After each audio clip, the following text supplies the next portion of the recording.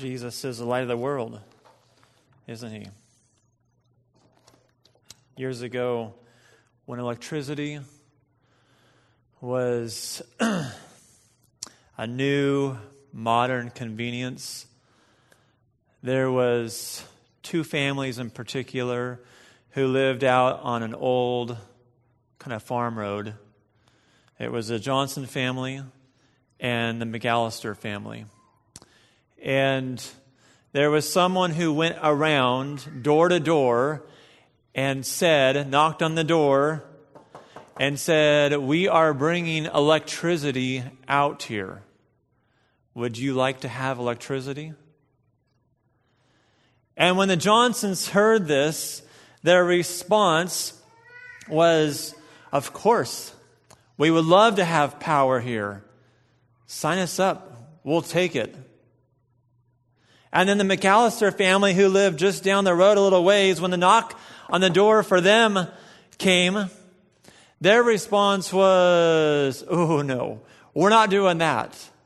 Mrs. McAllister was certain that the devil had to live in those lines somehow. And she was like, "We are not bringing electricity, power over here into this house. It's not happening. Not for us." Time went on. The Johnson family received electricity. They received power. The McAllister family, they were holding out. They were not going to receive that power. And the Johnson family received electricity. They decided to throw a party, invite family and friends, including the McAllisters, to come and enjoy and see for the very first time what it's like for a house to be lit up with power. Because everything at that point was just simply candlelit or kerosene lamps. So they threw a party, and the McAllisters said, "We're going to go." So they went to this party, and they were eating the food, and at this point so far, everything was just simply candlelit. And they're munching on little goodies and drinking their drinks. And then Mr. Johnson said to everyone, "Okay, I'd like to have your attention. We are going to have the great reveal now. Are you ready? We are going to have all of the lights snuffed out, and we are going to turn on electricity, power, the flip of a switch." And so there was a countdown, 10, 9, 8, 7, 6, 5, 4, 3, and everyone was together. 3, 2, 1. And the lights went on. And it lit up the whole house. And everyone, you could hear it together. Everyone together was all just, ooh, ah, ooh. And then it all of a sudden kind of went from that to these murmurs of, ooh, ooh, ooh. You see, all of a sudden the light was exposing all the cobwebs and all the dust that was around that the candlelight never revealed before. And the Johnsons were extremely embarrassed, thinking, "Oh dear, what have we ever done?" And the McAllisters, as they left and went home, Mrs. McAllister said to Mr. McAllister, "That's it, I told you, we will never be getting electricity in our house. Never will it happen." The problem is that the McAllisters had the same cobwebs. They had the same dust. It just wasn't being exposed by the light that the Johnsons had. Now the Johnsons, they were embarrassed, but they did something about it. And they went through and they said, "We are going to clean this place up." And so the Johnsons did. The McAllisters continued to live in the darkness. We've been looking at Advent Advent simply means arrival, means coming. You and I are living in this tension. Christ has come, his first advent, and he will come again, his second advent. And we live in this tension right now between the two advents. Do you feel the tension? Do you sense it? As we lit these candles, which remind us that Christ came, there was great anticipation. Christ is going to come. We live in great anticipation right now. We were reminded with the very first week in the candle number 1, the word was promise. Looking at the promises that were revealed through Scripture, there is the promise of a coming Messiah. He will come. These promises were made hundreds of years before the Messiah ever came and stepped foot here on this earth. The second week, we looked at the second Advent candle, and the word that we chose was the word hope. Remembering that we have the privilege of being one of God's chosen children. And because of that, we have great hope. Hope is not something, well, I hope it's going to happen. It is a certainty. Hope in this case is, I know this is what's coming. God is going to make good his promise. And week number 3, we looked at the word rejoice. And we focused on the joy that we as God's children can have, even in the midst of difficulty, even in the midst of that which does not make sense to us. We can have joy. And because we have joy, we are able to rejoice. And today, with the fourth one this morning, we looked at Emmanuel, which means God with us. God chose to reveal himself to us in flesh, taking on humanity. He became one of us.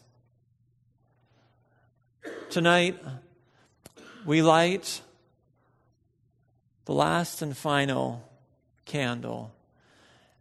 And this candle here is white, and it is white for a reason. It is symbolic of Jesus. Jesus, who is the light of the world. He is the light that shines in the midst of darkness. That's Jesus. He has revealed his light to us. This evening, I'd like to look just very briefly at a passage of Scripture. You're welcome to turn there, or you're welcome to just simply listen. It's found in the book of John, John chapter 1. I'm going to read verses 1 through 9 and then verse 12. It says this, John 1 verse 1. In the beginning was the Word, and the Word was with God, and the Word was God. He was with God in the beginning. The Word is Jesus Christ. Jesus is God. And Jesus was with God at the very beginning. He has always been. He is here. Verse 3, through him, through the Word, through Jesus Christ, all things were made. Do you realize that? Our very existence is here because of the Word, because of Jesus Christ. Through him, all things were made. Without him, nothing was made that has been made. In Jesus was life, and that life was the light of men. The light shines in the darkness, but the darkness has not understood it. Stop there really quick. The light shines in the darkness. Jesus, the light of the world, shines in the midst of the darkness. This is a dark world. Does it ever bother you? Does it ever confuse you? Does it cause you to scratch your head and say, I don't know what's going on? This world is crazy. 2017, as we look over the past few months, just look at some of the things that have happened. When I look at it, I think about hurricanes, earthquakes, tsunamis. I think of ISIS. I think of hatred. I think of relational heartbreak. I think of depression. I think of loss, etc., etc., etc. This is a dark place. The world that we live in, it's a dark place. Jesus chose in the midst of the darkness to invade the darkness with his light. He is the light. He invaded this world for a purpose. He is here. He is the light. And the darkness that we are confronted with in our society ought to point us to the light. It ought to draw us to the light. Verse 6, there came a man who was sent from God. His name was John. As John the Baptist. He came as a witness to testify concerning that light, so that through him all men and women might believe. He himself was not the light. He came only as a witness to the light. The true light that gives light to every man and woman was coming into the world. The true light, Jesus, has come into the world. Incarnation, God choosing to make his dwelling among us, has come to live here. The true light has come so that we might see the light, know the light in the midst of darkness, understand the light, be drawn to the light, to do something. Can I say this? Don't be afraid of the light. Do not fear the light. Light can be uncomfortable. Like in the story, it exposes who we are. There can be a sense of guilt or shame. I don't like it. It exposes who I am. It exposes the truth. I don't like it. Don't run from that. Because to run from that is to just continue on, never making any kind of change, never addressing the cobwebs, never addressing the dust, never doing anything with the place. Don't run from the light. Verse 12, to all. That is an open invitation. To all, to anyone, to all who received him. That's Jesus, the light. To those who believed in his name, he gave the right to become children of God. Children of God. That's what we have the privilege to be, God's children. I read this morning from Galatians, we don't have to be a slave to the darkness, a slave to sin. I don't have to be mastered by that which controls this world. I have a new master. I can be an heir, a son, a daughter of God. I have that privilege because I know the light, because I know Jesus, because I have a relationship with him. Do you have that relationship with the light? When we are confronted with the light, we tend to do one of four things. One, we ignore it. We are confronted with the truth of the light and we just ignore it. It's not me. It's not for me. Don't really care about it. We ignore it. Just shrug it off. 2, we deny it. Our fists get clenched. At least the fists of our heart. We grow stubborn. We just try to resist it. God, that's not me. That's not the truth of who I am. We deny it. 3rd way that we deal with it, we mask it. I think as religious people, we can be especially good at this. We pretend to be that which we are not. We pretend that we've got it all together. I'm okay. When deep down we know I'm not okay. I don't like who I am. I wish I was something different. I don't like how sin has gripped me. But I go. And in society, I act as though I'm okay. I mask it. These 3 ways are unhealthy. The 4th way is what I strive for, what I desire, and it's what I desire for you. The 4th thing that we do when we are confronted with the truth of who we are because of who Jesus is, the light, we confess it. We confess it. We acknowledge the truth of who I am. God, this is who I am.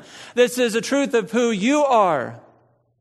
And I am looking to you, God, because I need your forgiveness, which comes through your Son. And you are offering that to me. And so I come to you and I confess it. I confess it.